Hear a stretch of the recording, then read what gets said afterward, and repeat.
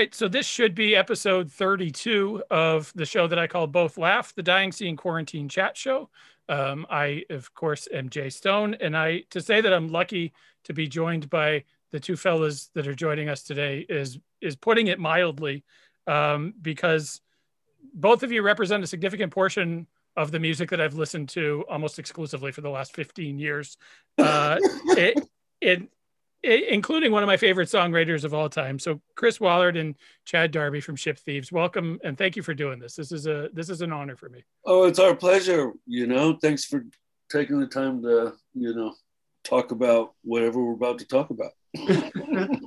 Well, we'll certainly talk about the new album, although your hat and the fact that I live in New England, I don't know whether to say congratulations or you're welcome for the Super Bowl. Hey man, it wasn't, it's a team sport. So let's just say that it's a team sport. He didn't do it on his own, but he sure did inject a crazy passion in the team. And yeah, man, being in Tampa his whole career, I'm going, how are we ever going to compete with some of these teams? Tampa's not known as like the I'm not going to even finish that statement. The best sports organization ever. And they have the Stanley Cup too. Tampa does. So Tampa's doing okay. Yeah. And the Rays went to the series as well. I mean, they didn't triumph, but this was a great year for Florida sports, especially in Tampa. Yeah. Yeah. So I don't know if it's congratulations or you're welcome, but congrats to the Tampa Bay Buccaneers. Exactly. Let's talk about Eruption. The album is out.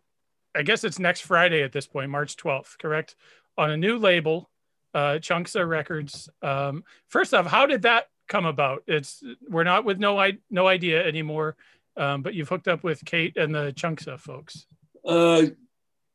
Kate is one of my best friends on the planet. So that's how that happened.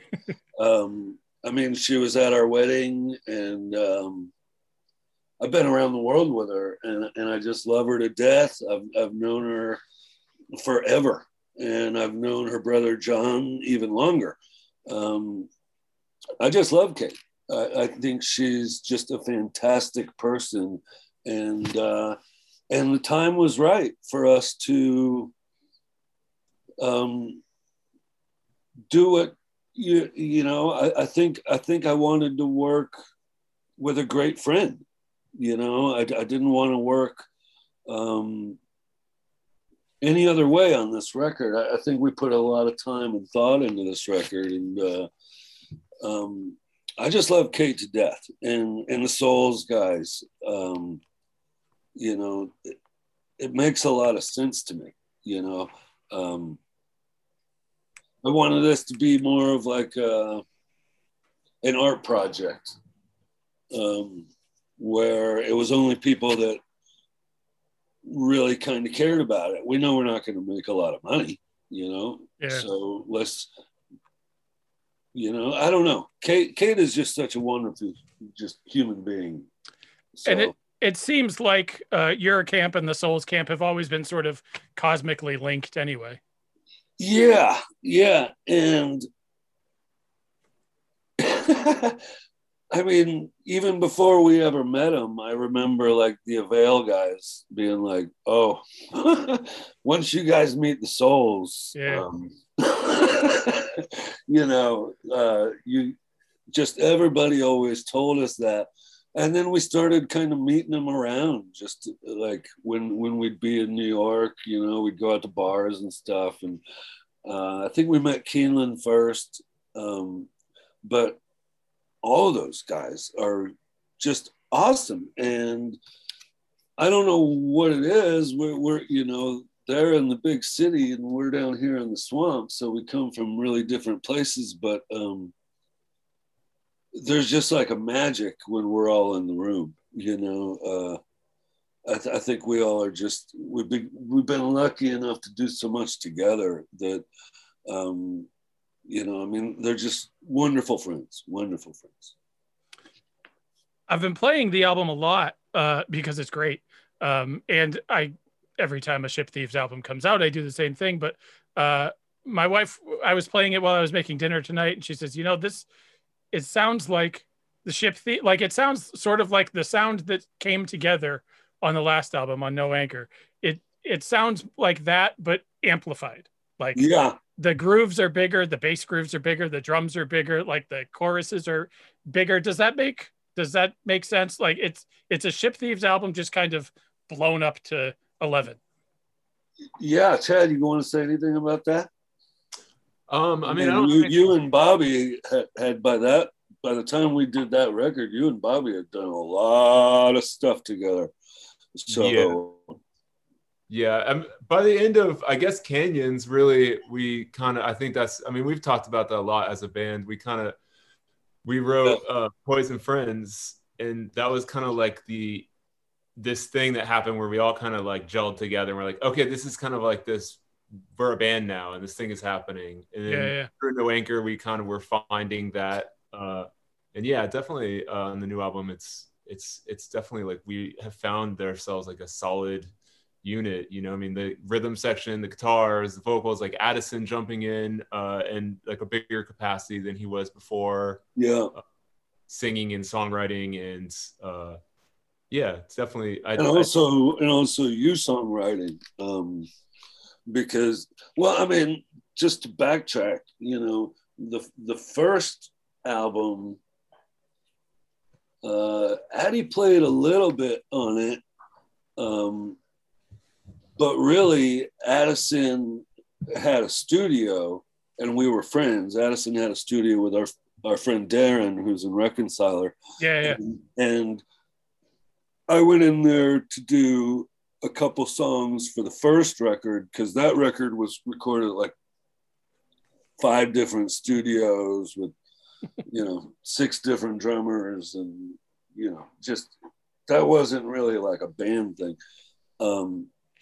But then and this is kind of funny, because this is so me and Addie kind of got back together, because we knew each other when I was a teenager, when he was still in Quit, and we'd play shows together then. But then he moved up to Gainesville. Chad and Addie are from South Florida, Miami area. Bobby is from just the other side of the state line into Georgia. I'm from south of Tampa. Anyway, I used to play with Addie's old band Quit when I was like a teenager, when they'd come up. And so, years later, he moves up to Gainesville, and we're like, oh, I haven't seen you in forever, man. What's up? And, and he starts a studio, and we're just hanging out. And once I went in there to do those couple songs, Addie was just like in it already, he was just like a part of it already. And so we just kind of kept working on stuff, and then we finished that album. So I had all like drum tracks, bass tracks, piano, a lot of stuff. But then I'd go do like, at the end of it, I went and did like the final like guitar solos and like kind of whatever studio fun you want to call it, and we did the first record, and George played on those 2 songs we did. George from Hot Water played on the 2 songs that we did at Addison's studio. And so George, I had already played with George for a long time. And once we did those, George came up to me and he goes, man, there's this bass player in town that I really, really think you should hook up with. And it was Chad, right? Yeah. But I didn't know Chad. I had not met Chad at this point, right? And he's like, well, who is it? I was like, who is it? And he's like, oh, his name's Chad and blah, blah, blah. And he's into, and he's kind of talking about the stuff that like I'm into. And I'm like, yeah, okay. I'm like, who is he? And he's like, oh, you wouldn't know him. And I'm like, well, then fuck him. Right? You know, I was like, I just didn't trust it for some reason. Yeah. And then about a month later, Jason Black called me up. And he's like, hey, man, I got to tell you, there's this bass player I really think you hook up with. And it was Chad. And I was like, there ain't no way these two dudes, there ain't no way that this is happening. Right. So I was, you know, because I don't know, like we have the dynamic in hot water is what it is, you know. But I was like, okay, if these guys are both saying this, I need to like meet this guy. Yeah, right. You know? And sure as shit, you know, me and Chad just kind of I think we understood, I think we share some common roots. You know, Chad knows more about metal and stuff like that than I do. But as far as like rock and roll, like old Motown, like classic rock, reggae, there's a lot of stuff that we both like. And there's a lot of stuff that we both pull from. And he was just like this instant, like me and Addison were just like, oh my God. And we're playing, you know, we had another drummer that was, you know, for where we were at, you know, it was a lot of fun. But he was in another band, this band called Ninja Gun. Oh, okay. Yeah. And they were actually getting really busy. So he said, look, man, we're going out on tour. I know you guys are writing. I think you should try out Bobby Brown, which Bobby Brown was at our first practice with our old drummer. You know, really? like we were all there together. And Bobby Brown knew Addison from touring with the Enablers and Black Cougar Shock Unit. And man, so when Bobby Brown came in, that's when we did Canyons. But that was still a lot of the songs that I had kind of written by myself. But now we had a band. Yeah. And so it was like towards the end of those, like the last few songs we wrote for that, it was starting to be like we were all contributing, and honestly, I wasn't being so like controlling, you know, we were getting really used to each other. And so then when we did No Anchor, that's when we, I think, really started as a band. And that's why I took my name off the front cover. Yeah. I felt like now we're writing as a real band. You know, we're all contributing where we can, and you know, and so I do see a direct correlation from that record to this one, because I felt like we were really finding like who we were. Yeah. You know, not like who I am or Chad is, but when we're all collaborating, what are we, and where are we? You know, you're looking for those moments where just the electricity is through the roof. Yeah. And, you know, and it's like, oh, this is fun. You know. How did you end up in Gainesville, Chad, from Miami? I moved up here kind of like following my bandmates in my high school bands. I was in some guys that were in college. And so they moved up to Gainesville to go to school. And this, because it was like, you know, punk rock mecca. Yeah, right. Yeah. 2000. And it was like, yeah, hell yeah, I'm moving to Gainesville. And that band kind of broke up like pretty soon after I moved here. We went on like a 6-week tour, and I kind of just ended up here. It was like the van stopped here, and I just moved into never left. Yeah. I was like, cool, man, see some cool bands, and you know, get a degree or something. But yeah, I just kind of landed here. I feel like that's a common story for Gainesville. Like you go there seeking the whatever golden calf, and then the thing falls apart, but you just kind of stay. Like yeah, but Gainesville is one of those places. Yeah, but hold on. So yes, but not really. I mean, maybe for people that are farther away. Yeah. But like growing up in Bradenton, well, I mean, I went to high school in Bradenton. I was born in Flint, Michigan. Okay.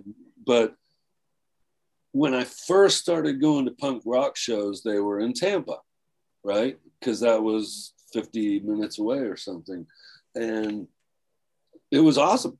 Yeah. I'd never been to a concert before. And all of a sudden I'm going to these just completely out of control punk rock shows. But I didn't really know much. So, because I was a kid, 14 years old, you know? So there was a lot of violence back in old Tampa. A lot of skinheads. And when I say skinheads, I mean like, you know, Nazis, you know? Oh, we had it in Boston. Yeah. I'm sure you do. I'm well aware. You know? In Miami. But back then it was like, that was the only, I'd never been to a concert before I went. I'd never been to any concert before I saw a punk rock concert. And really it was like, you know, you're getting knocked around a fair amount. And then throughout high school, it was like that. But throughout high school, I started, you know, certain bands are going to Miami, so I'll go check out that. Certain bands are going to Melbourne, I'll go check that out, or Orlando. And so after a while, you end up going to a show in Gainesville because it was only like 2.5 hours away. And it's just a different vibe. Yeah. It's just a completely different vibe. I mean, there's a lot of big buildings getting put up now, but this was a really small, sleepy town. And it was like block by block, there's like a band on every block. And there was house shows every weekend.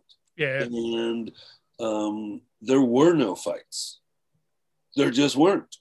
You'd have metal bands playing with hippie bands, playing with punk rock bands.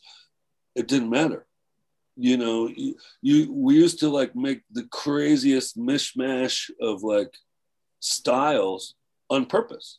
Because it'd be like, oh, well, your fans will see us and our fans will see, you know. But that was so different than Tampa, where things were at that time really contentious. So you just started having this thing where you're like, you go back home after like a weekend trip to Gainesville, you know, like in the early 90s or something. And then you go to your next Tampa show and you're like, God damn, there's another fight. And so you just start building up this idea. At least that was for me and Jason Black and, you know, the friends that I went to high school with. It was like, as soon as I get out of high school, move to Gainesville. Yeah. The rent was like half the price. Like every single kitchen in town was run by punk rockers, so you could get a job. You know, it was just awesome. You know, so it wasn't necessarily that like we were all like making like great music and that it was this mecca. It was just like there was this counterculture happening that, you know, we could all kind of walk around the student ghetto and you just hang out with different people and you'd meet people every day, you know, and it was just kind of a, you know, it was really like a bohemian kind of thing almost, more than it was punk rock, really. But it was super fun, you know, and it just kept drawing people because it was like a neighborhood vibe to the scene. Like everybody lived within walking distance or at least bike riding distance. Yeah. You know, is that essentially still the case now in Gainesville for bands that are there? Somewhat, but like, and I'm not happy about this, but like this town would not exist without the university. I mean, it would exist, but it wouldn't be what it is. And as the university is growing, it's spreading out. And what used to be the student ghetto is now becoming high-rise apartment buildings. So there's no real like student ghetto anymore. It's more like certain areas where we've all kind of spread out into. You know, like where Chad lives, there's a bunch of people. He's in the southeast. A lot of our friends live on the northeast. Just around me, like George lives right down the road. Some of my best friends live right down the road. But it used to be really like this kind of really small neighborhood that was just cheap housing, that was right by the school and right by Midtown and downtown. And now the rent inflation is you can't afford to live there really, unless you're, you know, I don't know, you got to have something else going on. You know, so our dynamic has changed a lot in town. Housing prices are through the roof, just absolutely through the roof. Like a house today in Gainesville is probably twice as much as what it was 2-3 years ago. Like it's really through the roof. And I think sounds about like that. I think part of that is because they're knocking down entire city blocks and then just building these high rises up where, you know, then the dynamics just kind of change, you know, where people can find cheap housing, then they move in, then they fix that up, and then it displaces other people. Right. And I think it's pretty grotesque what is happening in this town. It makes me want to puke a lot. Yeah, I agree. But I do love this town. I do love this town. That sounds exactly like Tim Barry with Richmond and sort of the thing that's going on in Richmond, Virginia too. I can understand that, you know, and a couple of the Hot Water Boys, we really did almost move up there years ago, back in the, I guess it'd be late 90s. Like when we went up there for No Division, we went up there to do that record because we were there all the time. I had almost as many friends there as I did here. And I love Richmond, but yeah, it is really similar. Like these areas where there used to be like just very traditionally for long periods of time, working class neighborhoods are now, they're not, and you can't afford it. And there's just no way to afford it. I mean, I live in the ghetto and I can't believe what some of these places are that are selling for around me. It's just ridiculous. Yeah. I don't know how people are affording this. Did you just get a notice there? I did. It went away. Yeah. Okay. It said that normally Zoom times out at 40 minutes if you've got multiple people, but they're giving us a gift. So it wasn't going to time out. We're so lucky. Hey, if we have to restart it, we can restart it. Yeah, if it kicks us off, I'll give you the high sign if it pops up again. But yeah, if it kicks us off, I will definitely look for a new invite. That was a quick half hour or whatever it's been. Let's get back to Eruption a little bit. I noticed that the album was mostly written and recorded in 2017 and 2018, but thematically it eerily overlaps, I think, with a lot of the goings on of 2020. It's whether you like had this crystal ball in the studio with you or whatever, but thematically there's some elements that could have been inspired by the last year. Yeah, and it kind of bums me out because I think that people are gonna misinterpret what I'm talking about. Yeah. But I think the great thing about songwriting is not telling people what you're talking about and letting them, like it's like reading a book. I don't want to know what the book's about before I read it. Yeah. You know, it's all supposed, you know, music's all supposed to be discovery. There's 12 tones we can make. It's just a different recipe in the oven, you know. Nobody's inventing anything. It's like walking around in the woods and just discovering things to me. But yeah, that bums me out because I was like, man, like people are gonna think that Virulent Man, is about this. People are going to think that, you know, other things are about other things. But the whole outro to one song is in isolation. Like, yeah, I know. Yeah, I know. That's the theme for the last year, except it was written 3 years ago. Yeah, I know. But strangely, that does fit with the times. Yeah, that does fit with the times, in a roundabout way. No, in a very direct way. I think it. Yeah. Yeah, because that song's kind of about, and I don't want to like pinpoint it because I think it ruins things when you pinpoint. Right. But it's kind of about man's ego, mankind's ego, the idea of we possess this world, and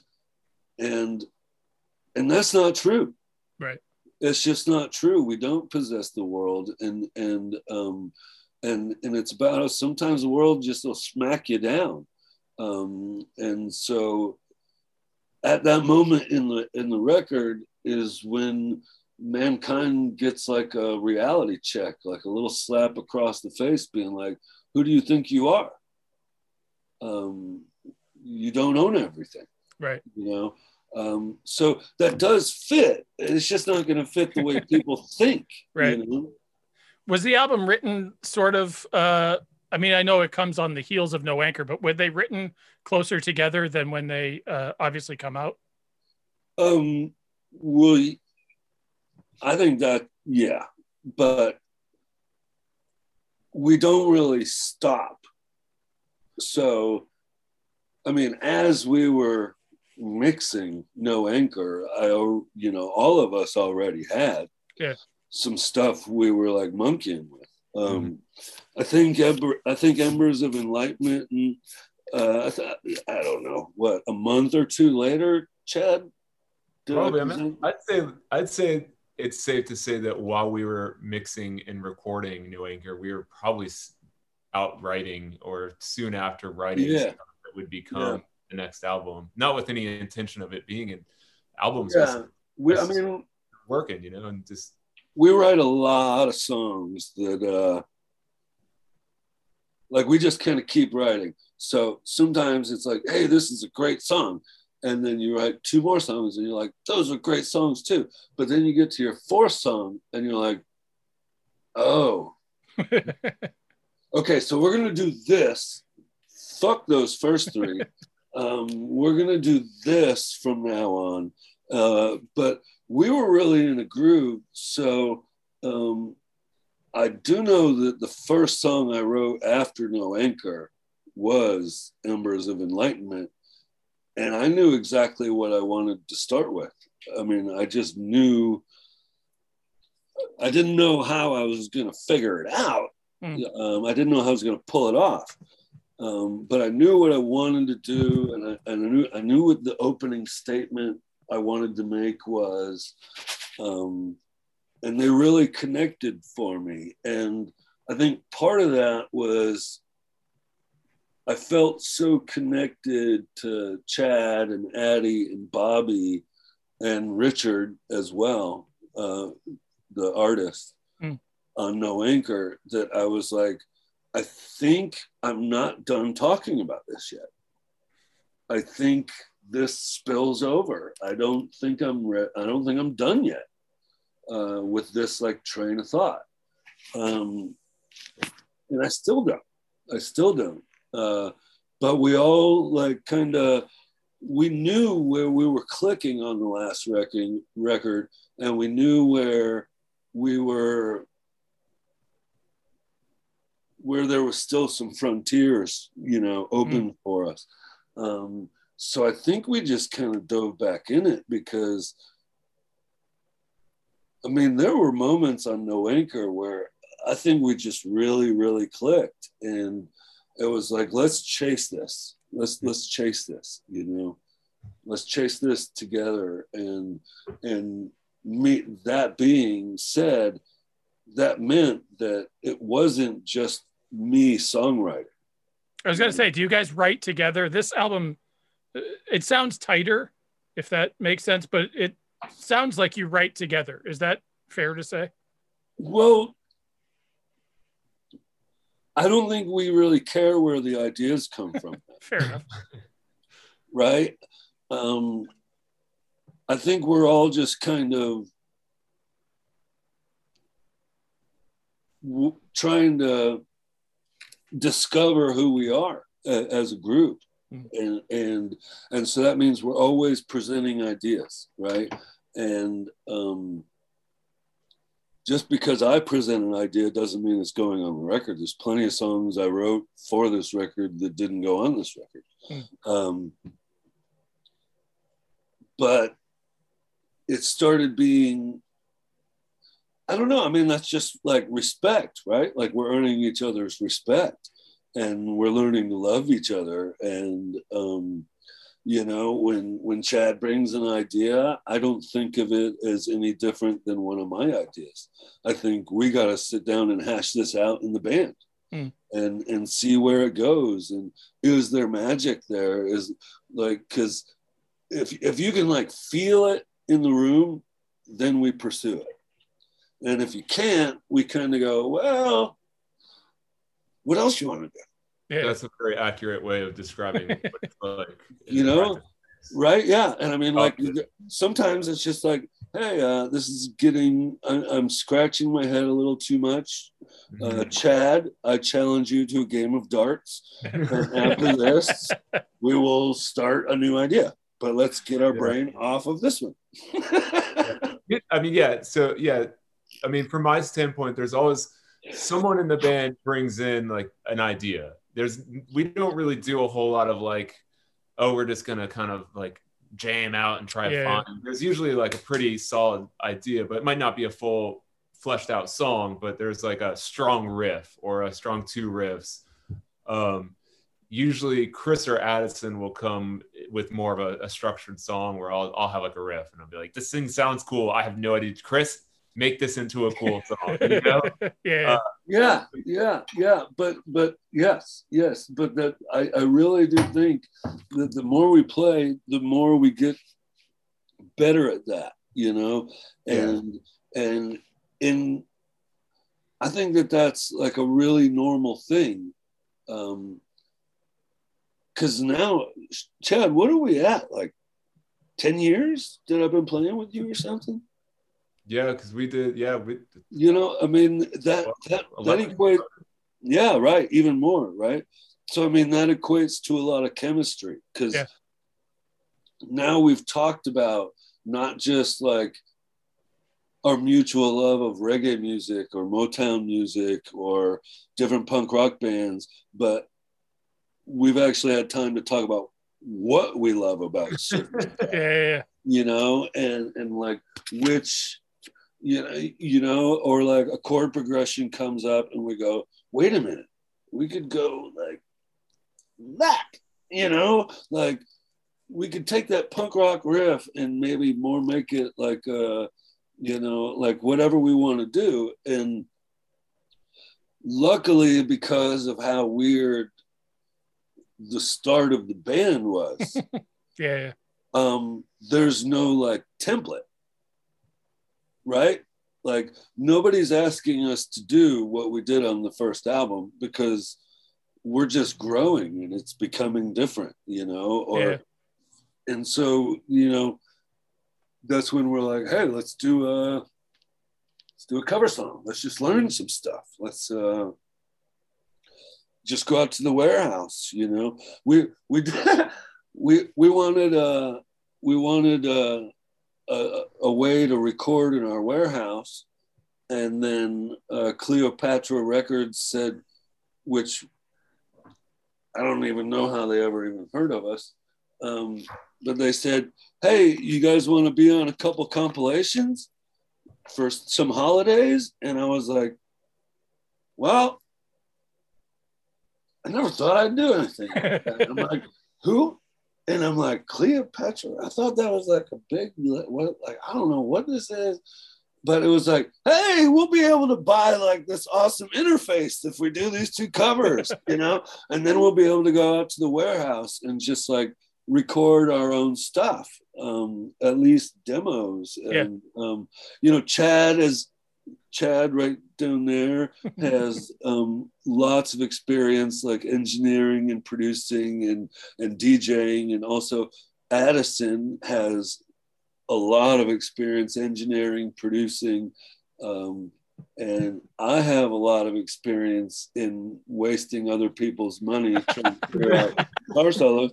So, it was like, fuck yeah, so we bought this interface, and now we're just kind of having fun. We're kind of having fun with it all, So wait, what songs did you learn for holiday compilations? Because as a big Ship Thieves fan, I don't know this.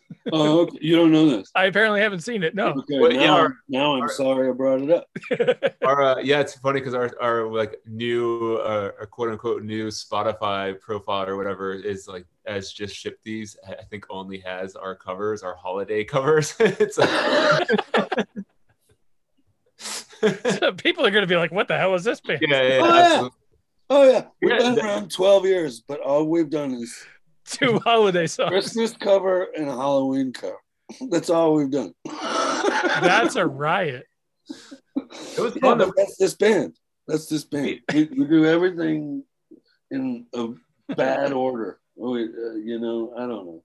We probably spent 10 times longer talking about what interface we were going to buy for the warehouse than we did actually like picking out the songs and recording the songs that we did.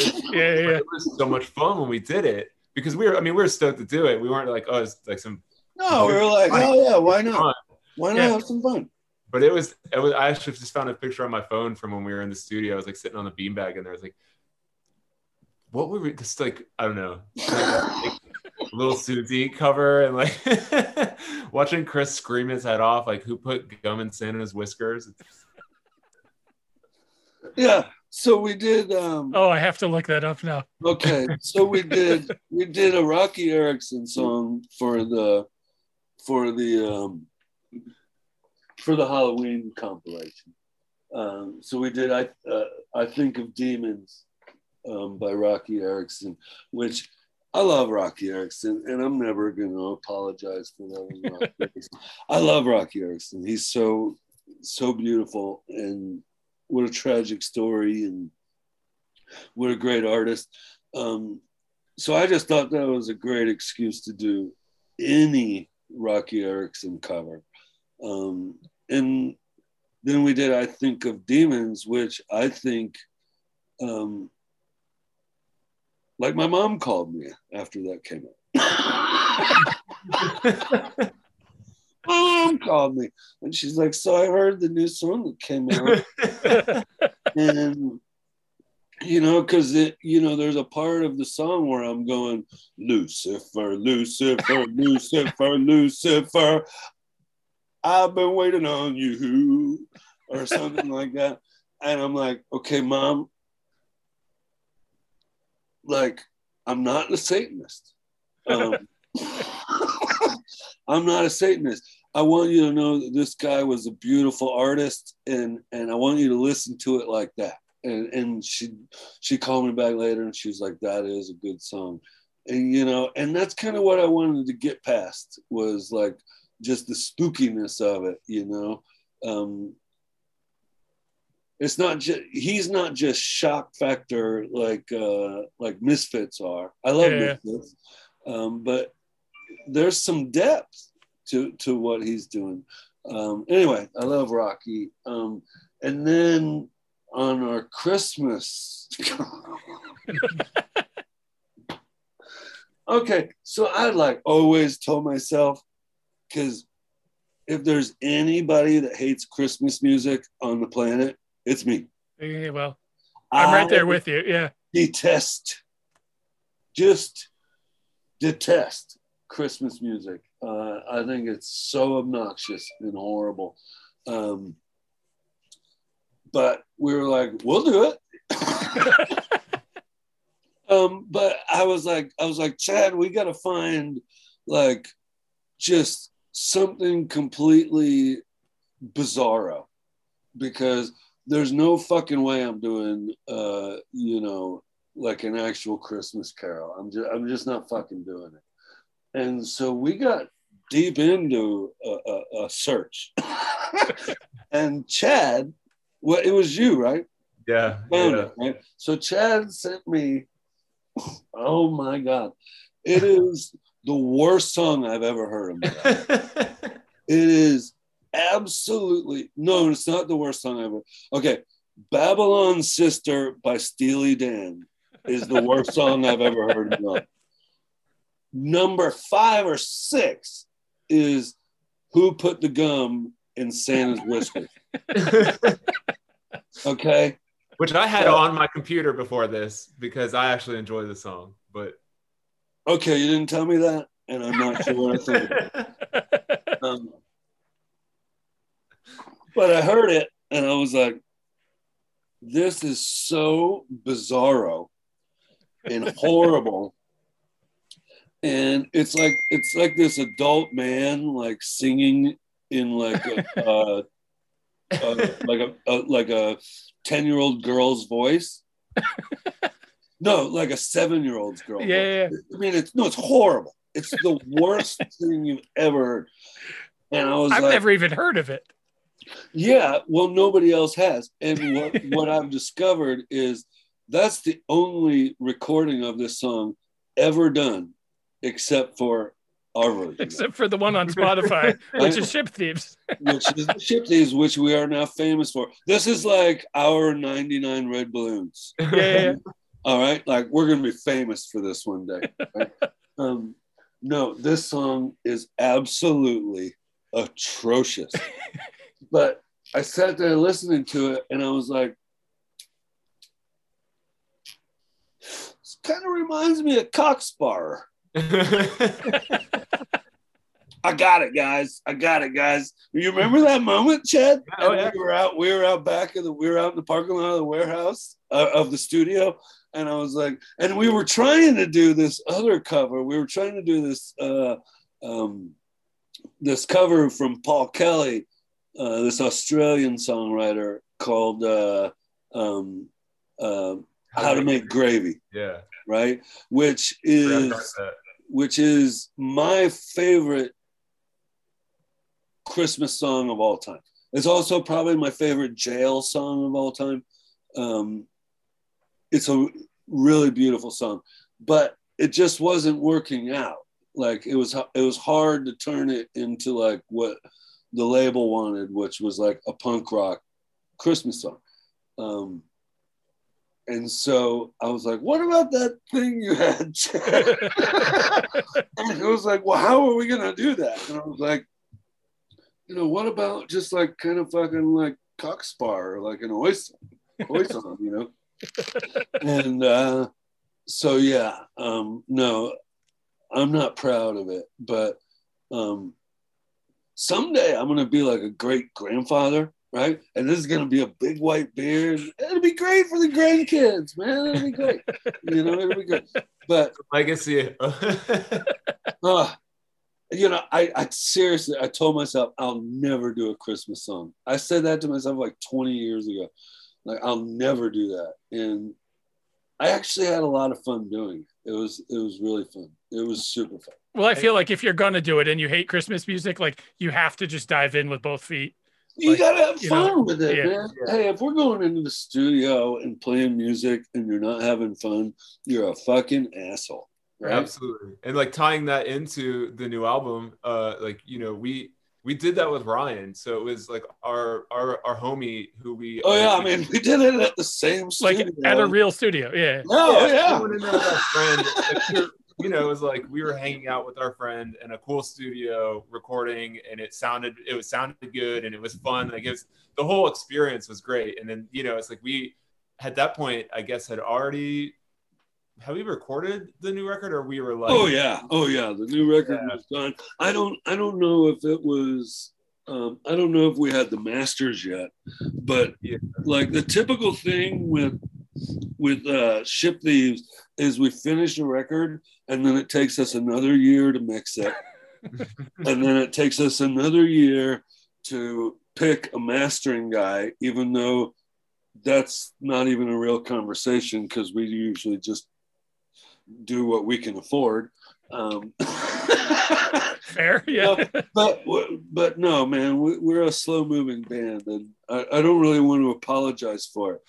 I like that I think it's fun to be in this band because we're only doing stuff when we're having fun, you know, and it's a cool thing. Even though the songs are dark, it's like, you know, we have a really great warehouse. It's gigantic. 25 by 25 with like 15, 20-foot ceilings, and wow. It's like a clubhouse, you know, and there's a couple other bands in there, and it's just a lot of fun to play music, right? And so we just don't rush anything. We don't have a label that's like looking at the watch being like, we need demos. Yeah. It's just like, you know, we were always on No Idea where,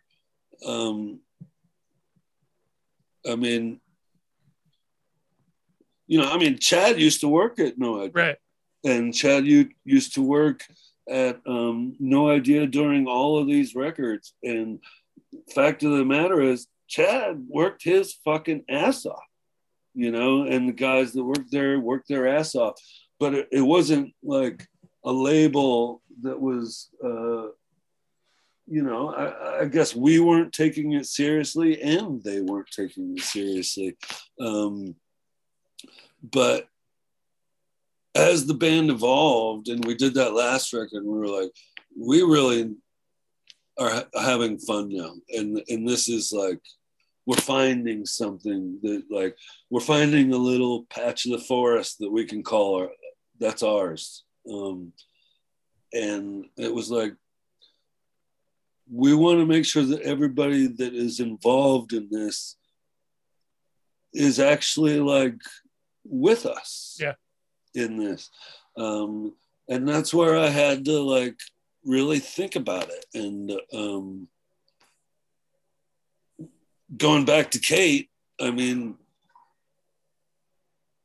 give me a break, you know. And I'm not saying anything about Var. Var was also from Var and Jen from No Idea. They were also at my wedding, and so was Kate. You know, these are great friends. But I really wanted to do something where people would treat it as this is an art project, and we're all going to care about it. You know. A little differently than, you know, like Hot Water has done in the past, or not always, but also Ship Thieves, different than we've done in the past. I think Ship Thieves we might have worked looking at convenience more than like what we're doing now is, man, it's so much fun to work with all these people that are just really, really, really, really great friends. And that's the only basis I even know these people. Yeah. You know, like, this isn't business. This is friends trying to do something together. And you know, I'm about to turn 45, and I'm still lucky enough to have that option. That's ridiculous. So, I just feel so happy because, like, when I talk to Kate about like what we're doing or like plans and stuff, I'm also like, hey, how's the house going? Hey, how's your brother? You know, how's the restaurant? You know, like, we've just known each other for so long, and, you know, we've toured together and all this stuff, but it was, you know, the Hot Water camp and the Bouncing Souls camp. And I go, man, if these aren't best friends, I don't know who are. And that's how I feel about the Ship Thieves too. You know, like, these are like my bros who I talk to even when we have nothing to talk about. And, you know, we all get into different like little projects and ideas, and I don't know. I feel really lucky because I didn't even know I was going to end up with a band when I started that first. But now, I'm in this band where I'm like, I almost kind of can't imagine not being in this band. Yeah. You know, it's like over 10 years of my life, you know, and it's so many different kind of things that we've done, but we've all just been, let's try that. Let's do a Motown vibe. Let's do a Motorhead vibe. Let's do an acoustic song. Who cares? Yeah. You know, and that was the whole spirit of the band when I started it, you know, or not when I started it, but when I did the first record, you know, like I called it Ship Thieves because there's an awesome book called Ship Thieves. Yeah. And it's not a pirate book. It's not a pirate book. Right. This is a jailbreak book. Right. This is about looking for freedom and just looking for the future and refusing to deal, refusing the shitty hand you've been dealt and saying, man, fuck that. Like, I'm going to take control and I'm going to have some fun. I'm going to go explore with my friends. And I don't know what I'm going to find. Yeah. Well, that's quite literally what the band turned into, right? It is. Yeah. It is. And that's what I love about it, you know, and having these guys that, like, I mean, it's just stupid when this band is stupid from one aspect. I'll tell you this. That'll be the poll quote. I am the worst guitar player in this band. This is a fact. I'm one of the two guys holding the guitar. Yeah, right. But like, these guys they understand everything I'm talking about. I mean, you should see some of the shit Chad does. I'm just like, I can't, like, him and Addison are talking about, oh yeah, we're going to do this bass and guitar run together. I'm like, I can't do that. Yeah, but the thing that Wallard can do is Wallard will say, well, why are you doing that? You know, it's like more like this, you know what I mean? Well, he can't do it, first of all. He's so it's my defense mechanism.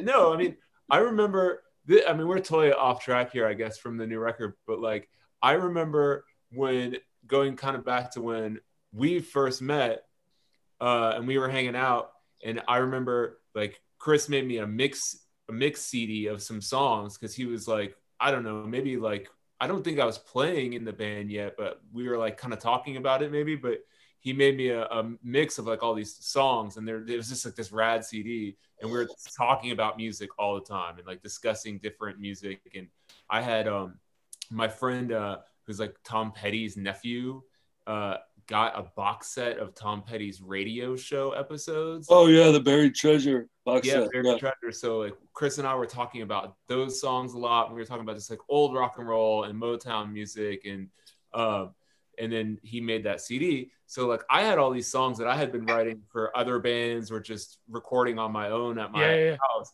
And I remember showing them to Chris, and like, you know, I'm not a songwriter. I don't approach music the way that he does, you know? And I remember showing him these songs like in the van. We'd be like in the hot water van and be like, yeah, check out this riff. And be like, why?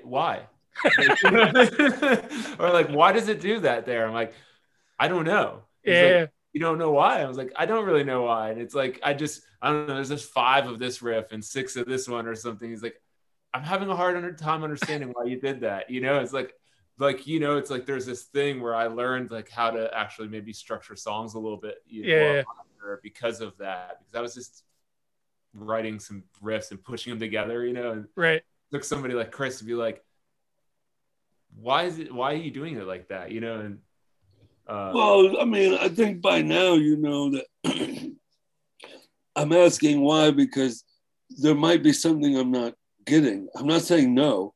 Yeah. I'm not saying no. I'm saying, why is it doing that? Because I would have looped it like this. Please explain. You know, I love talking about music. Yeah. I love it. I love it. Do you remember, Chris, like when you came to the band with Virulent Man? That was like a really fun thing to talk about, like when talking about music and like why is this thing? Because I mean, you know, we hadn't played for a little while at that point because of like stuff, and like we Chris was just like, I have this riff, and like we had like it was like, remember you were like came to the practice space with like, you're like, we have to work on this song, man. Like you're like, you know, like I don't know, this fanatical about that like the riff and the song, and like I was having a hard time getting it. Like I was like, I don't understand. I just wasn't. No, but do you remember I changed it halfway through? Halfway through the writing, I changed. Okay, so yes, I did come in. I did come in really forcefully because I knew that I had the middle of the record. Yeah. Okay, so like I said, when I wrote the first song, which is the first song on the record, like I had an idea. I was like, I want 10 songs that speak from different viewpoints, vistas, about what am I seeing right now? And then how is everything else seeing it around me? Kinda. I mean, I'm trepidatious of even putting it into too much of a context because I want people to listen to it however the fuck they want to listen to it. But I knew that song was going to be the middle of the record. But that was because I knew I was already halfway deep into writing the record. So,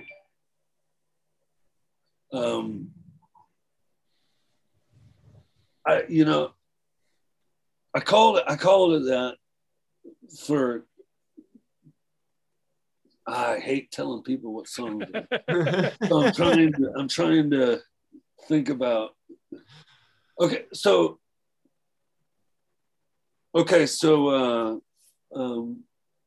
Leonardo, he had the Vitruvian Man, right? Yeah. The Vitruvian Man, right. And it was the study of man, right? His study of like the dimensions of man, right? And to me, I was like, okay, I want to study the dimensions in a certain kind of like psychological way. And so I was like, this is coming to be like the heart of, because like I'm, as a person, I'm not in the album really very much other than like an observer. But mankind is obviously the center of my world. And I thought it had to be the center of the record. But I will say there's a lot of themes in the record of possession, concepts of ownership, where we fit in with the beings around us and how they fit in with us, and in the ego of man to think that like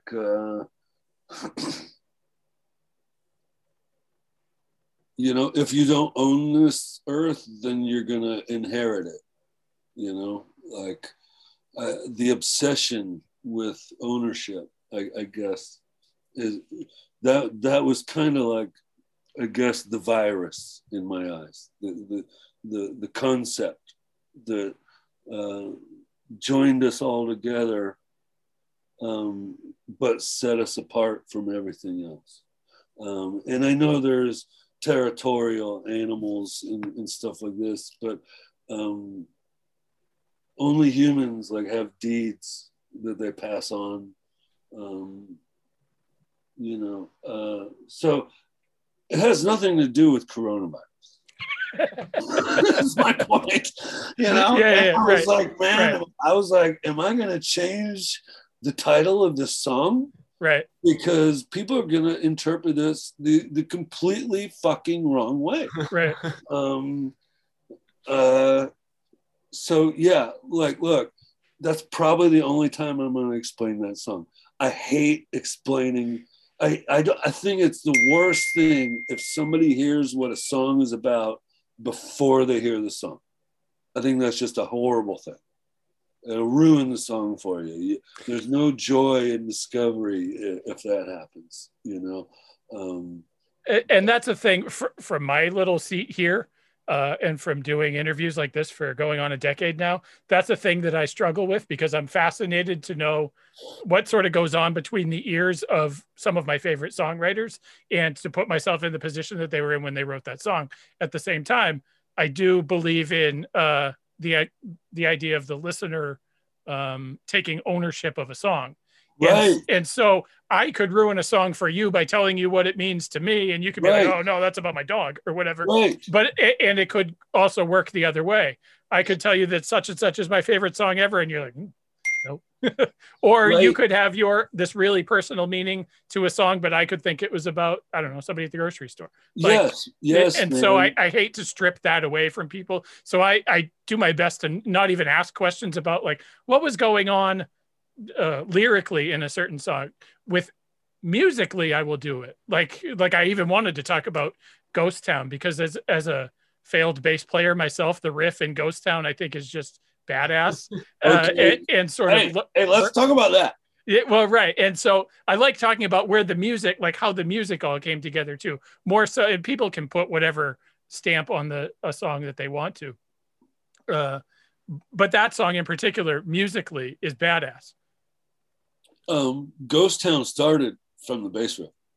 I had a feeling. I was going to ask about that, because that in my eyes, again, as somebody who grew up wanting to be a bass player for a long time, that feels like it emanates from the bass riff rather than the bass riff weaving its way through the song. It seems like that sort of grounds the song, if that makes sense at all. Yeah. So, Chad, can I please preface this? Because I want you to talk at length as much as you want. Okay.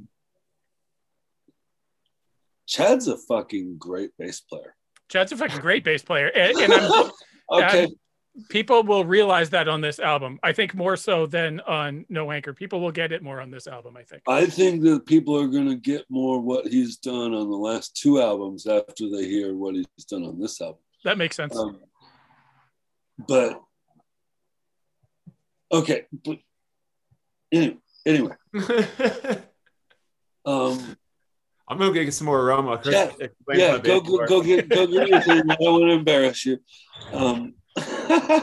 So look, man, Chad's a badass bass player, and he's a better guitar player than me. He's a really fantastic musician.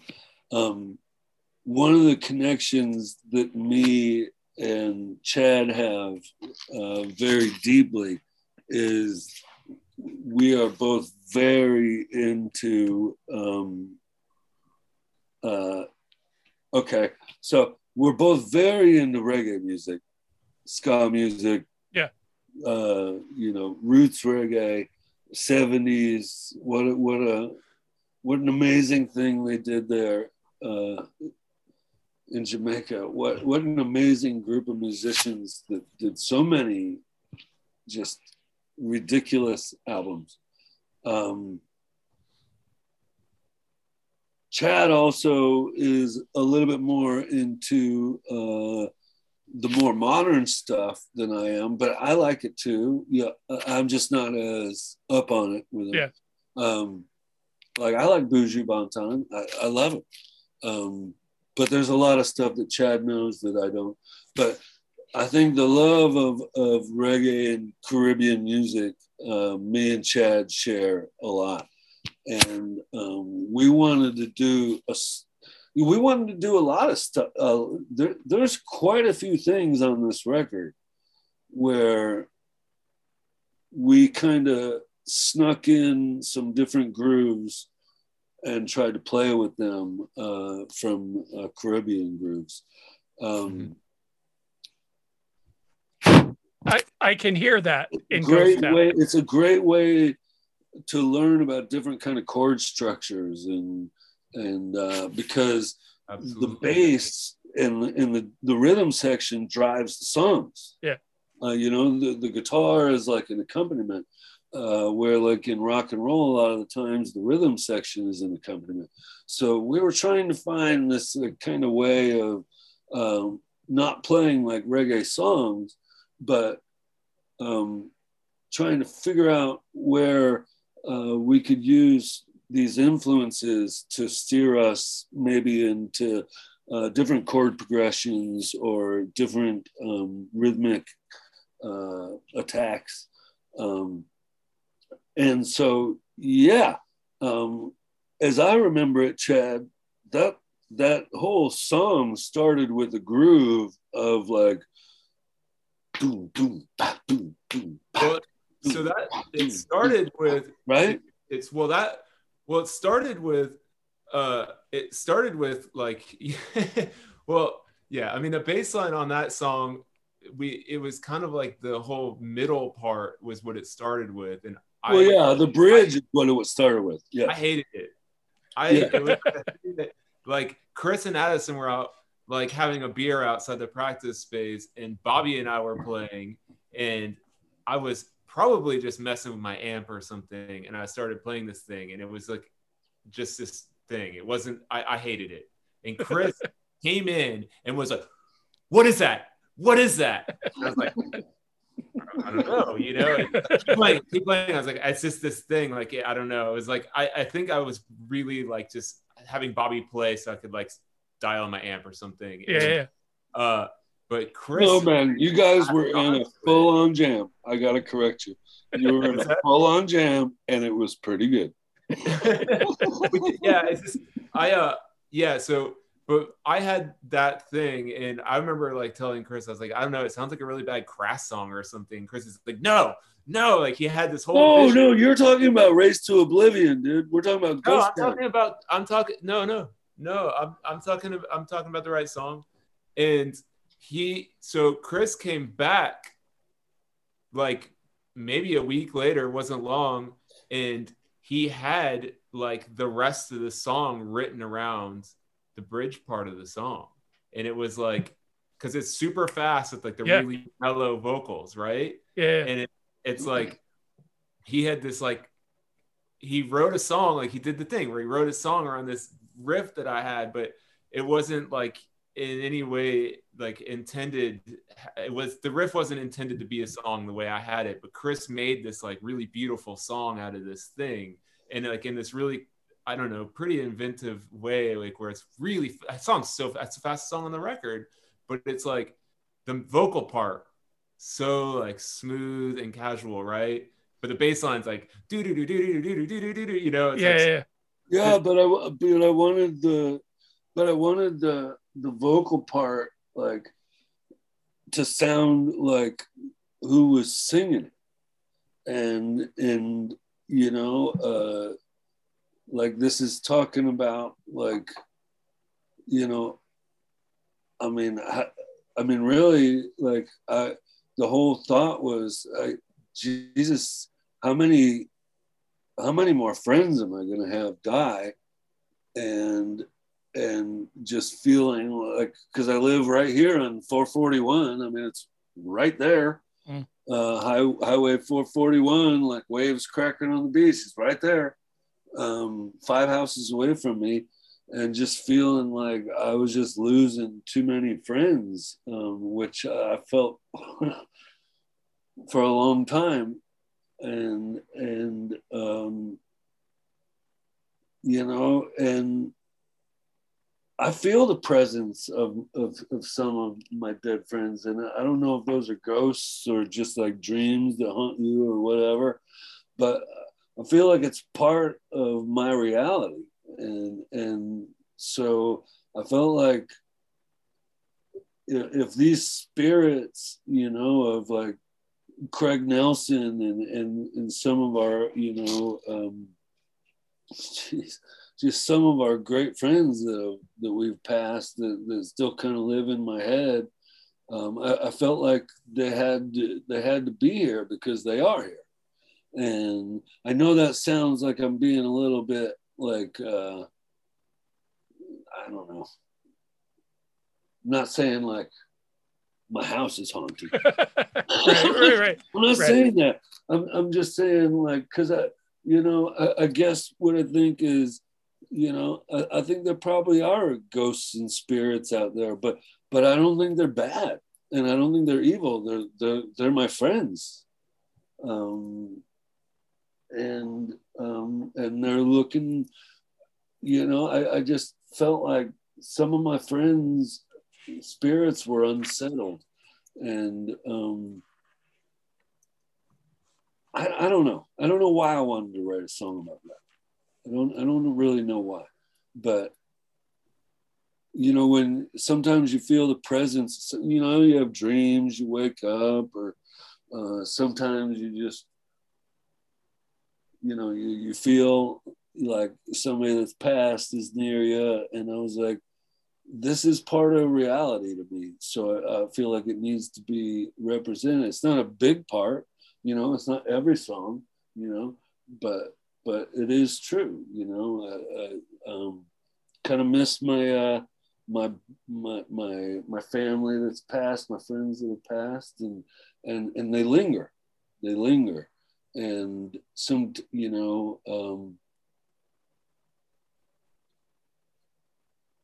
I think there's another good song about this. Paul Kelly wrote a good song recently. I think it's called "Every Day," My Mother's Voice, and I think it's about how like the people you really respect, they become the voices in your head. Yeah. They become the angels and the devils on your shoulder, and I didn't want to exclude it from the record because I think that's a big part of existence for humans. The one species that actually tries to rationalize everything that's going on, right? I think that's a big part of it, where we come from and who we've learned from. And I don't know, I heard what Chad was doing, and to me, I know don't get me wrong, I know this is not a reggae song. No, by any stretch. This is not like a Jamaica it's not Island. A reggae song. It's not a reggae song. But I wanted to arrange my chords and my melody in a different way. And it was more of, I was trying to look for that kind of like mellow, spiritual reggae song kind of attack on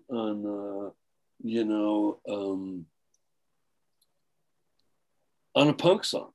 Yeah. So I wanted it to be this kind of mellow, like, which is hard to do. So I don't know if I accomplished that, but I wanted it to be this super fast punk song that had this angst, but I also wanted it to be like this this feeling of beings that are trying to finally like find a settled place. And I don't know. You know what I mean? How do you talk about ghosts? Because right. How do you even talk about it? Because I'm not saying that they're real or anything. I'm just saying that memory that you have, and how it sticks with you in the world. And so, I was like, well, shit, I live on a highway right here that seems like ghosts are flying through all the time, because I'm missing people all the time. I'm losing people all the time, and they stick with me, and I appreciate them sticking with me. So I guess it's kind of that thing. Yeah, and obviously the older you get, the more of those people you have too, right? The longer that list gets. Yeah, and it's intense, I think, and you don't want to forget about it, Our really good friend, our warehouse roommate just passed last year, Dave Ellis. He was in a band that we shared a warehouse with called Loose Bearings. Lifelong friends, all these guys. He died from cancer. He said, and I think maybe after I say this, we can move on to the next thing. He said, don't be bummed that it's over. Be stoked that it happened. Yeah. And so that's how I like to look at it, as it's not necessarily over, right? It happened. It was real, Things are real, and really, I don't want to make this like a sad thing. I was really just trying to include all the things, all the characters that I feel in the world, and some of them are animals, and some of them are people that act like animals, and some of them are gentle friends, and some of them are not, and some of them have passed. Yeah, but that's part of the experience in the world, and that's what I wanted this album to be. It is yet another example. I think the list of songs that I have that you've written over the years, lyrically especially, that mean something to me, or at least that have snippets that I just sort of like incorporate and say, oh, that's really great. That's like wise, well beyond my years, never mind his. There's a bunch of those moments on this album too. That song's one of them. So thank you. Does hearing stuff like that, this is a weird question, does hearing stuff like that still sort of resonate to you when you get what people take from your music, either lyrically or musically, or just what any of your bands have meant to them? Does that stuff ever get old or weird? Or no, it doesn't get old. It's really humbling, and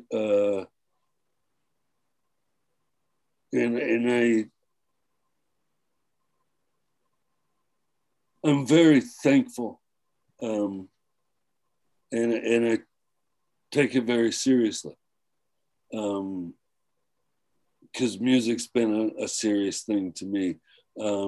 Chad is in a band. Chad, right there on my screen. Chad is in Sam I Am. Chad's in Sam I Am, which is a fucking amazing band in and of itself. Not just an amazing band, but outside of like, okay, so I learned how to play guitar really early. I started really early, and trumpet really early.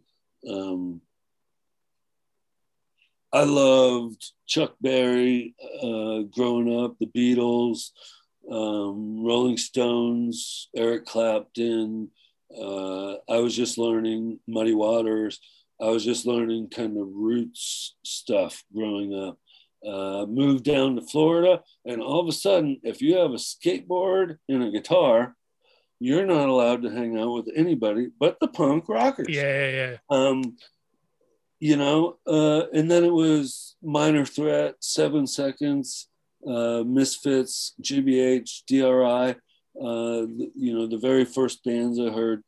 And then when I was, 14, maybe 14 or something, I got that first Sam I Am 7-inch. And I was like, what the fuck? And I had a Crimpshrine 7-inch, and I had a couple Lookout 7-inches before then. But that's why I bought the Sam I Am 7-inch, because it was on Lookout. Yeah. And then they did the Underground 12-inch, and then the self-titled LP, and then they did Soar. And I was like, by that time, I think I'd heard a lot of stuff. just different takes on how to do stuff. But I was a guitar player, and the only bands that I'd been able to play bass in were play in live. They'd have me as a bass player, which I wasn't a bass player. I'm a terrible bass player. I like playing bass, but I'm a terrible bass player. Same here. That's why I'm doing interviews. I'm terrible at it. Yeah, I just don't have the mind for it. Like what Chad does and what Jason Black do, I can't even get my head around half the time. It's totally different position, It's like center field and shortstop, like quarterback and left tackle. But anyway, and now I'm losing my track here. But when I heard Soar, that's when I was like, and like I was like when I was a kid, I was trained to sing. I was trained to sing along with Chuck Berry, and like I could play and sing Chuck Berry songs. I could play and sing Rolling Stones and Muddy Waters and Cheap Trick and that kind of stuff. In the basic route, I couldn't like play all the solos, or all that, but I heard Sam I Am. This is no joke. I was like, I heard Jason singing, and I was, especially on that record. And since then, he's done so much more that has just blown me away. But that was the record where I was like, oh my God, I think I want to play guitar like Sergi and sing like Jason. Like, I don't know how this happened, but no, that was a really huge band in my life, and obviously not the only band in my life, but a huge band in my life, and Chad plays band, and Chad plays the bass in that band, and he's probably the best bass player that I've heard in that band. And I'm still waiting for like this new album because they're recording right now, I can't wait to hear it. But yeah, I love Sam I Am. The last Sam I Am album was, I guess, Trips in 2011. And it's a really good record. That's a great record. That is a super underrated record too. It's one of my probably two favorite Sam I Am records. Yes. And I think it had been like 5 years maybe between albums before Trips. And I remember commenting to Sergi just through social media in like 2016. I said, well, it's been 5 years since Trips, and it was 5 years from the album before that. So does that mean new Sam I Am album in 2016? He's just like, no. No. And then he made Racket Club and Ways Away and all this other. He can't sit still, that guy. But no, he's and gosh, I mean, the Draft, we got to tour with Sam I Am. That was before Chad was in the band, but I remember. I mean, I've been lucky enough to have a few of these moments in my life, but when somebody said, "Do you want to go on tour with Sam I Am in Europe?" I was like,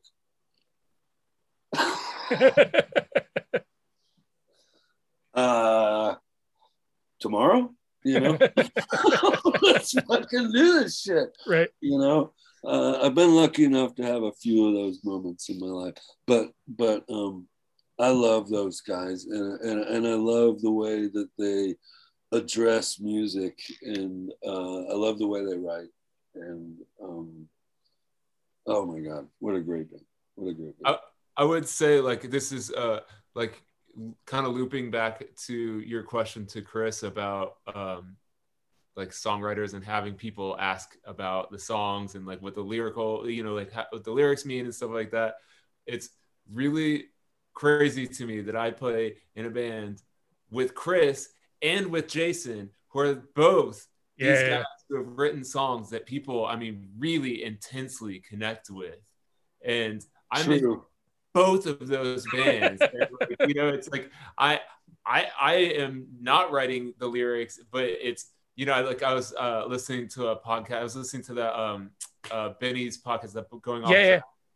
I can't remember who they were interviewing, but I talked to Chris about this recently. But they were talking about, like, you know, like the drummer or the bass player in a band like plays a show and goes outside and smokes a cigarette and has a beer, but the singer of the band is, you know, like talking to people about, like, you know, people are like, oh, that song meant so much to me. Like you know, like, you know, this happens, person passed away and this thing happened to me and I was divorced and that song like pulled me through everything. But like, meanwhile, I'm just sitting there like I'm having a beer and no one even really like wants to talk to me or anything. But I play in a band with Chris and Jason. And so right. It's like the two, like, you know, I mean, like at least in my life, like the two most prominent songwriters and that do that people have that connection with. So I'm like, I was listening to that episode and I was like, oh, I know. yeah, right.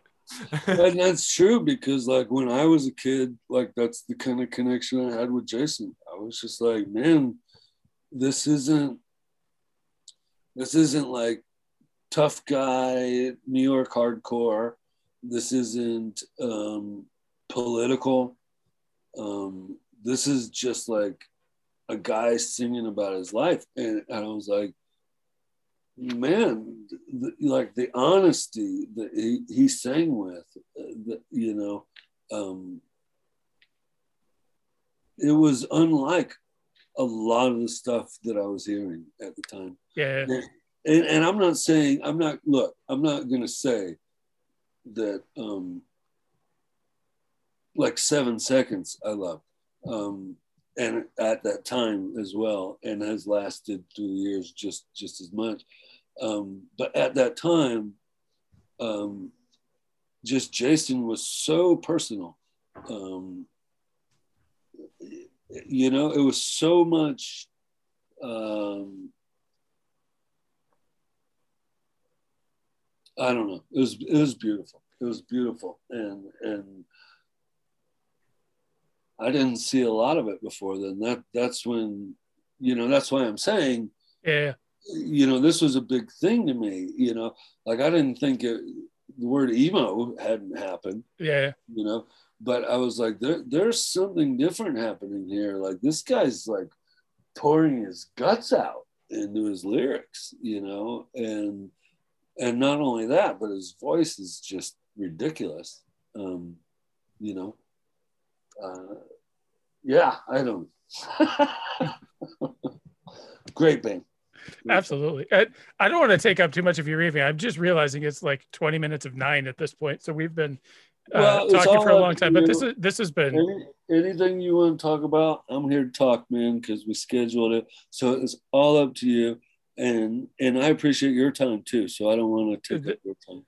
This is it's on the short list of things that rank up there with touring Europe with Sam I Am for you. If that makes sense. So yeah, man. Sometimes it's just like, fuck, yes, I want to do this. Yeah. You know? I would say that people should make sure that they pre-order the album, because that's the thing you're supposed to say at this time, sort of in an interview and in a album release cycle, except that you can't buy it anymore. If you want it on physical copy, you're SOL. It is like you sold out of pre-orders. That's pretty fucking awesome. I had no idea. Yeah. No, I don't pay attention to that stuff too much. That kind of stuff stresses me out. Yeah. You know? I don't like reading reviews, and you know, all I hope is that a label has to invest money into it, and so I just hope that nobody loses money on anything I'm doing. It seems like you're off to a good start. That's got to be sort of a reassuring thing to know that people are that excited about it, right? To sell out of vinyl options before it even is released is pretty. To me, that would be a pretty cool thing. Well, of course it is. Yeah. Of course it is. I mean, it's very humbling. It's very, very humbling. I will say that when I called Kate about this, she said, why are you asking me to do this? And I was like, well, what do you mean? She was like, no, seriously, why on earth are you asking me to do this? This is barely even a label. Like, we're not gonna do anything. We're just gonna put out. And I was like, well, Kate, I mean, I'm just looking for a friend to work with, and to tell you the truth, we're not going to go on tour either. Right. We're not going to go on tour. I'm just trying to do an art project, and I hope we can look at it in a different way than like booking tours and stuff like that. And I hope we can do it, you know, like in a cost-effective way, to where like we get to do this art project. And you know, I don't think most people want to hear that, especially record labels. Mm-hmm. And so I gotta say, I'm just really lucky to have made some really beautiful friends through the years that have enabled me to do what I'm doing, because I'm not doing it in any sort of way that is going to, you know, I don't want to cut myself off at the knees, but you know what I mean? Like when Ship Thieves are in the warehouse, we are just in the warehouse. We're not dreaming about where this is going to take us a year from now. Yeah. We're just trying to write some music, and we're trying to do an awesome album, because we know through our own experience, it's pretty hard to convince somebody to do it, you know, like, and so we feel like we're pretty lucky, and we try to have as much fun as possible, and also take it as serious as possible. And also, when I'm playing Chad and darts, I am trying to win every single time. All right, I'm trying to win. I'm not losing anymore. I'm not gonna lose anymore. I'm not gonna lose anymore. I'm telling you what, Chad, not gonna lose anymore. Yeah, like in following up on that, like what Chris was saying, like I was listening to the record recently. I've had to listen to the record like a lot of times, working on different like things for the record coming out, you know, and like doing the mastering, working on the mastering, and then like doing art stuff or whatever. But I listened to it as like just to listen to it recently, and I was thinking about exactly what Chris was saying. I was like, man, this is such a fucking rad record to make, because this is just the four friends in a warehouse writing these songs. And like, I remembered when every single song was born, like I was just listening to it. And I remember like when I was talking about Chris coming in with Virulent Man, I've got the missing piece, man. And like all these things that happened when we were writing the record. And it was just really enjoyable listen, because there wasn't some like, oh, we're making this because this label it's been this long since we've made a record, or whatever. Like, oh no, we finally have. Chris is like, I have the concept is done, the record is done, we have the songs, we're stoked about the songs, let's go record it with our friend Ryan, who we love going to record with. Like, you know, like Ryan is such an amazing person. Yeah, like Ryan is a big part of our team. And then so it's like, you know, the four of us have this record that we've written, and then we go record it with Ryan, and then like Kate puts it out, and it's like, this is this really cool thing. Like there's this team, and like there's like no one's shaky on the team. You know, it's like our team. Like it's like doesn't it feel awesome, man? Doesn't putting out this record feel more awesome? I don't know why. Absolutely. But I like,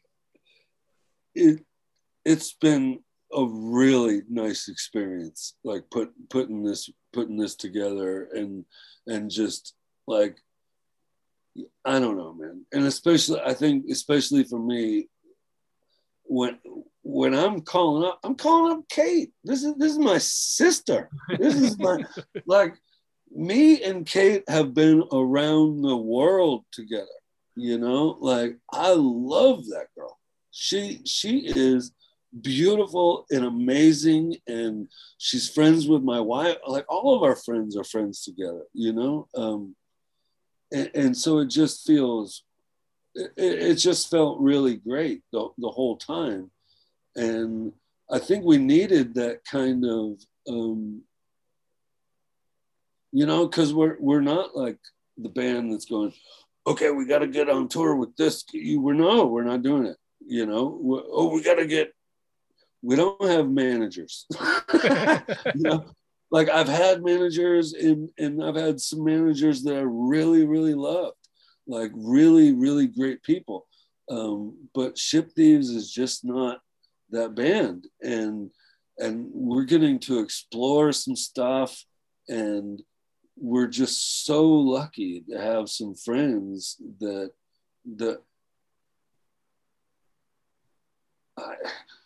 I don't know. I mean, they're sticking their neck out for us in so many ways, and you just can't help but be humbled when somebody says, yes, I'm gonna help you put out this record that you've been working on for for however long, you know, which is, you know, it's not like going to work, of course, you know, like going to the warehouse, that's like going to the clubhouse, you know. I mean, you know, you're not working, but you're working, you're sweating your ass off. Florida summer, you know. Florida summer, that's a beast to be out there, you know. Have you been able to do much of that since COVID and all that, or? Absolutely not. Yeah, absolutely not. It's been really, really, really difficult. But my wife has gotten her vaccine. My wife's mother has gotten her vaccine, who, you know, lives close. So I have to imagine that pretty soon we'll start being able to get our vaccines and be able to feel comfortable going out there. You know, we do try to do stuff, you know, through email, working on stuff, working on ideas. Like when we were working on that Midnight Oil cover, that's kind of how we had to do it. But yeah, none of us want to be stupid. So of course, you know, if somebody's in the middle of a room screaming and spitting everywhere, that's not very helpful. Yeah, right. That's not very helpful. But and we want it to be fun, you know. It's like right now isn't necessarily like a super fun time, and like I mean, just like the thing we've been talking about, like recording the last record, creating and recording that last record, was like this really enjoyable experience. We took our time on it, it was fun. And like right now it seems so like going out in the warehouse would be like, you stand over there. Yeah, you know? I would imagine it'll feel sketchy for a while. I want to, you know, stand next to two darts and not really worry about who's breathing on each other or something. Right. Yeah. And I think that's like super realistic. And you know, there's some stuff we can do, but of course, I think if you're being thoughtful about yourself and the people around you, I think that being in a warehouse, even though we do have one of the bigger warehouses in town, which is a fact, there's multiple bands in our warehouse. So really our space where we're hanging out is kind of closed in, and it's just not that smart to do it. It's just not that smart to do it. We'll be getting back at it very soon because we have some projects ahead of us that we want to do. But we're going to do it smart, you know? So that means having to work a little slower, you know, where maybe you work on music at the warehouse and everybody's got their masks on, and then when I go home, then I can work on vocals, you know, here in my living room, Yeah, you know, or something like that. But yeah, of course it's changing everything. I don't know anybody that plays music that hasn't had to completely reassess how they're doing business. And I don't mean just doing business. I mean, like, even just writing a song. Yeah. How the hell are we going to do this? Yeah. You know, if you're in a warehouse with your drummer and bass player and guitar player, and that's just our layout, or any other layout. If you're in the warehouse, you can be like, hey, let's play through that, right? And then when you're done, 4 minutes later, you can be like, hey, try it like this, or try it like that, or let's do this instead. But when you're doing with email, that becomes really hard to do. Oh, sure. Because it's, did you mean this? And it's like, no, I didn't mean that. Like Hot Water is going through the same thing, and I'm sure every other band is going through the same thing, you know, but it's not like, I think at this point, you know, we're all people that are more just compelled to play music. It's not really, it's not even that there's a plan. It's just like, I wake up in the morning and I go, oh, what about this? You know, and you know, and there's no real plan. You just go, I'm just kind of compelled. Just, it's now in my nature to keep working with my friends and trying to dupe people into putting out our records. now. No, I mean, you know, I'm joking. That's obvious. Of course. You know, I mean, I'm hoping for the best every time. Yeah. You know, I'm always hoping for the best. But that's what it feels like sometimes, because, you know, you're just one of a million people out there writing songs. And you're like, I don't know. I'm still very humbled. Even when, you know, even if I put out my own record, which, you know, Hot Water's done once and Sheryl Crow Mags did twice. Even if we're doing it ourselves, I just feel humble to be able to be like, because I don't know, man, I was young. And the first time I went in a studio, I said, what's that? What? How am I here? And the next time I was there, I was like, how? And I'm just trying to earn my spot in that studio. You know, I'm just trying to earn my spot every time. It's a wonderful thing, you know, to grow up as a kid that, like, a Wax record was like the coolest thing I ever saw when I was a kid, and to be able to make them now, you know, it's awesome. It's awesome. It's awesome. That when the box comes in the mail and you open that up and your record is sitting there, you just go, holy fucking shit. And the world stops. Okay, the world stops. Whatever anybody was talking to you about, that's over, right? And you just walk straight to the record player and you're like, I've been waiting to do this. You know, usually it's a year or two. Yeah. You know? Yeah. Like, I've been waiting to hear this on Wax, because guitars never sound better than when they're on Wax. Drums, vocals, bass, nothing sounds better than when it's on Wax. And you just feel like you're getting to, you know, it makes you feel like a kid again. It really does. It's really neat. It's a neat thing. Our text messages when the records were coming in, you know, it's like we sound like like it's our first time ever putting yeah, right.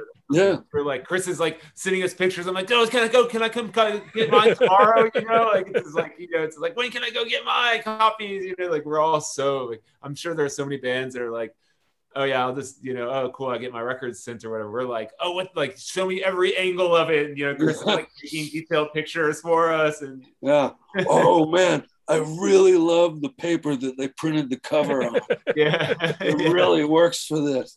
You know, which I actually sent Richard, our artist, I sent him that text. I said, oh my God, man, the paper that they printed your art on is amazing. And he was like, yes. And he's not even looking at it, or not even in the band, you know. But that's how it goes. That's how it goes. I'll be back in 1 second. Yeah. No, I think that speaks to the sort of authenticity behind the project and the amount of fun that everybody's having with the project. And I think there's probably a reason that the band is as good as it is, because you all enjoy it and enjoy the little stuff like that, you know? Yeah, absolutely. Yeah. I mean, there's so much, just like the interactions in the practice space where like while we're writing or just via text talking about songs, like I was saying when I was listening to all the songs, like just thinking about those interactions and, you know, like certain songs, they all have these little stories just in like the musicianship, let's say, right? Like it has nothing to do with what Chris was even saying in the song, but like just how we were approaching the song or like where a little certain part came from. And those little things are like, that's fun. Like that is just super fun, thinking that like no one's ever going to know where the drum beat that we got from this one song, what the idea was, and what conversations happened at the warehouse. But like I know that, and I think it's super fun, and like I get it's super fun. Like, hear that kind of thing, and like, you know, and it's super fun. It's super fun. Like being like, sorry, Bobby. Yeah. This song starts with a drum fill. Wow. Why is that? Well, we have a reason. We have a vision.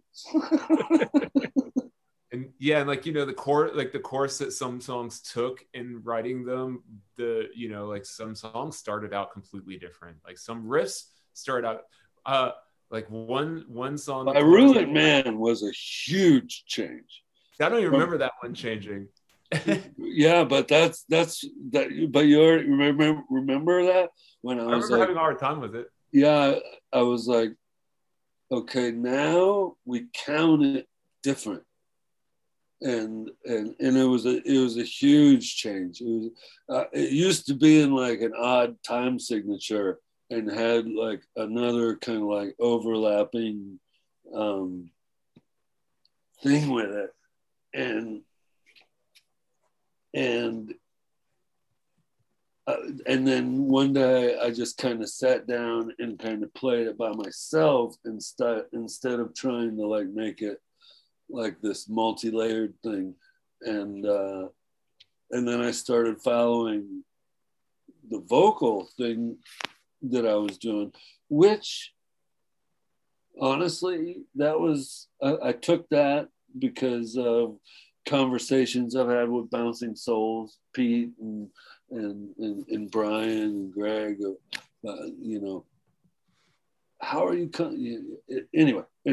But I was like, I'm just gonna follow the vocals here of what I want to do, and that ended up meaning I'm gonna follow the lyrical thought instead of the vocal, and then I ended up switching things. And what's the line? Something.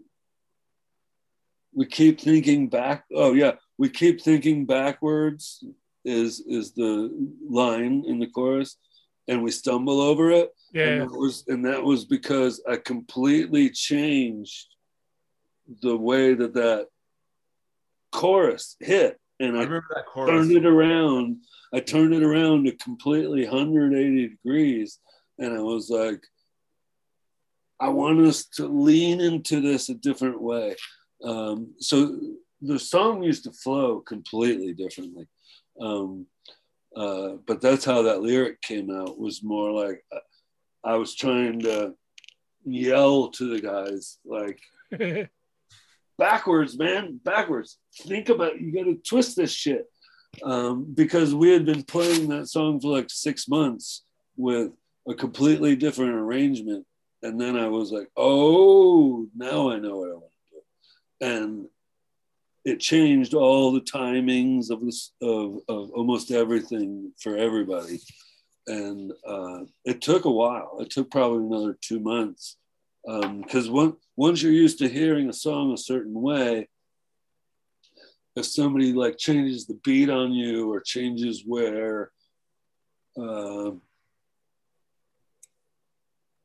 I call it like the landmarks in the song, you know, like if I'm trying to give you directions, like, hey, go up to the gas station, take a left, you know, and then head down 2 blocks and take a right, you know.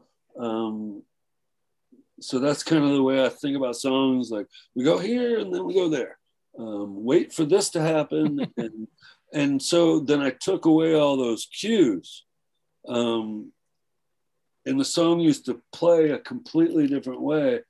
And I had to kind of sit back and forget about what we'd been doing on the drums and bass, on the rhythm section side of stuff, and be like, no, I actually want the vocals to flow through this riff a different way than they originally had been, which meant that we had to change like our landmarks, and it took a little while, but I think it only took a little while because our band, which is probably the same as every other band in the world, we have really nice guitar amps and bass amps and drums, and we have a very underpowered PA.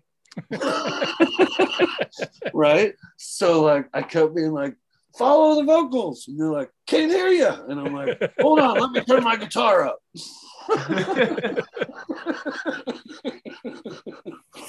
Yeah. Well, and that seems like a process that would be almost impossible to do, or to rework a song like that over email. Like that seems like you have to get the feel to it that way. Yeah, I mean, I just think every song is its own thing, and I really do believe that, like I was saying earlier, I really do think, and I'm trying to think of a quote I heard recently about artists are, you know, different kinds of artists, and musicians are the kind of artists where they feel very comfortable exploring like similar surroundings. Okay, you're not trying to invent new surroundings. So yeah, to me, music is kind of like different than a lot of arts. I think music is more like you're not really creating things. It's more like you're landing on a beach and then you're exploring what's there. You know, you find a chord progression and you follow it. You find a vibe and you follow it.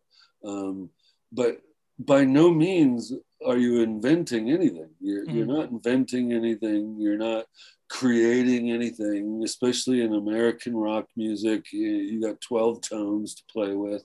So you're just trying to find what's there. And a lot of times I think that people overinflate their egos. So like, oh, I discovered this. I don't know. We're all kind of walking around the same land.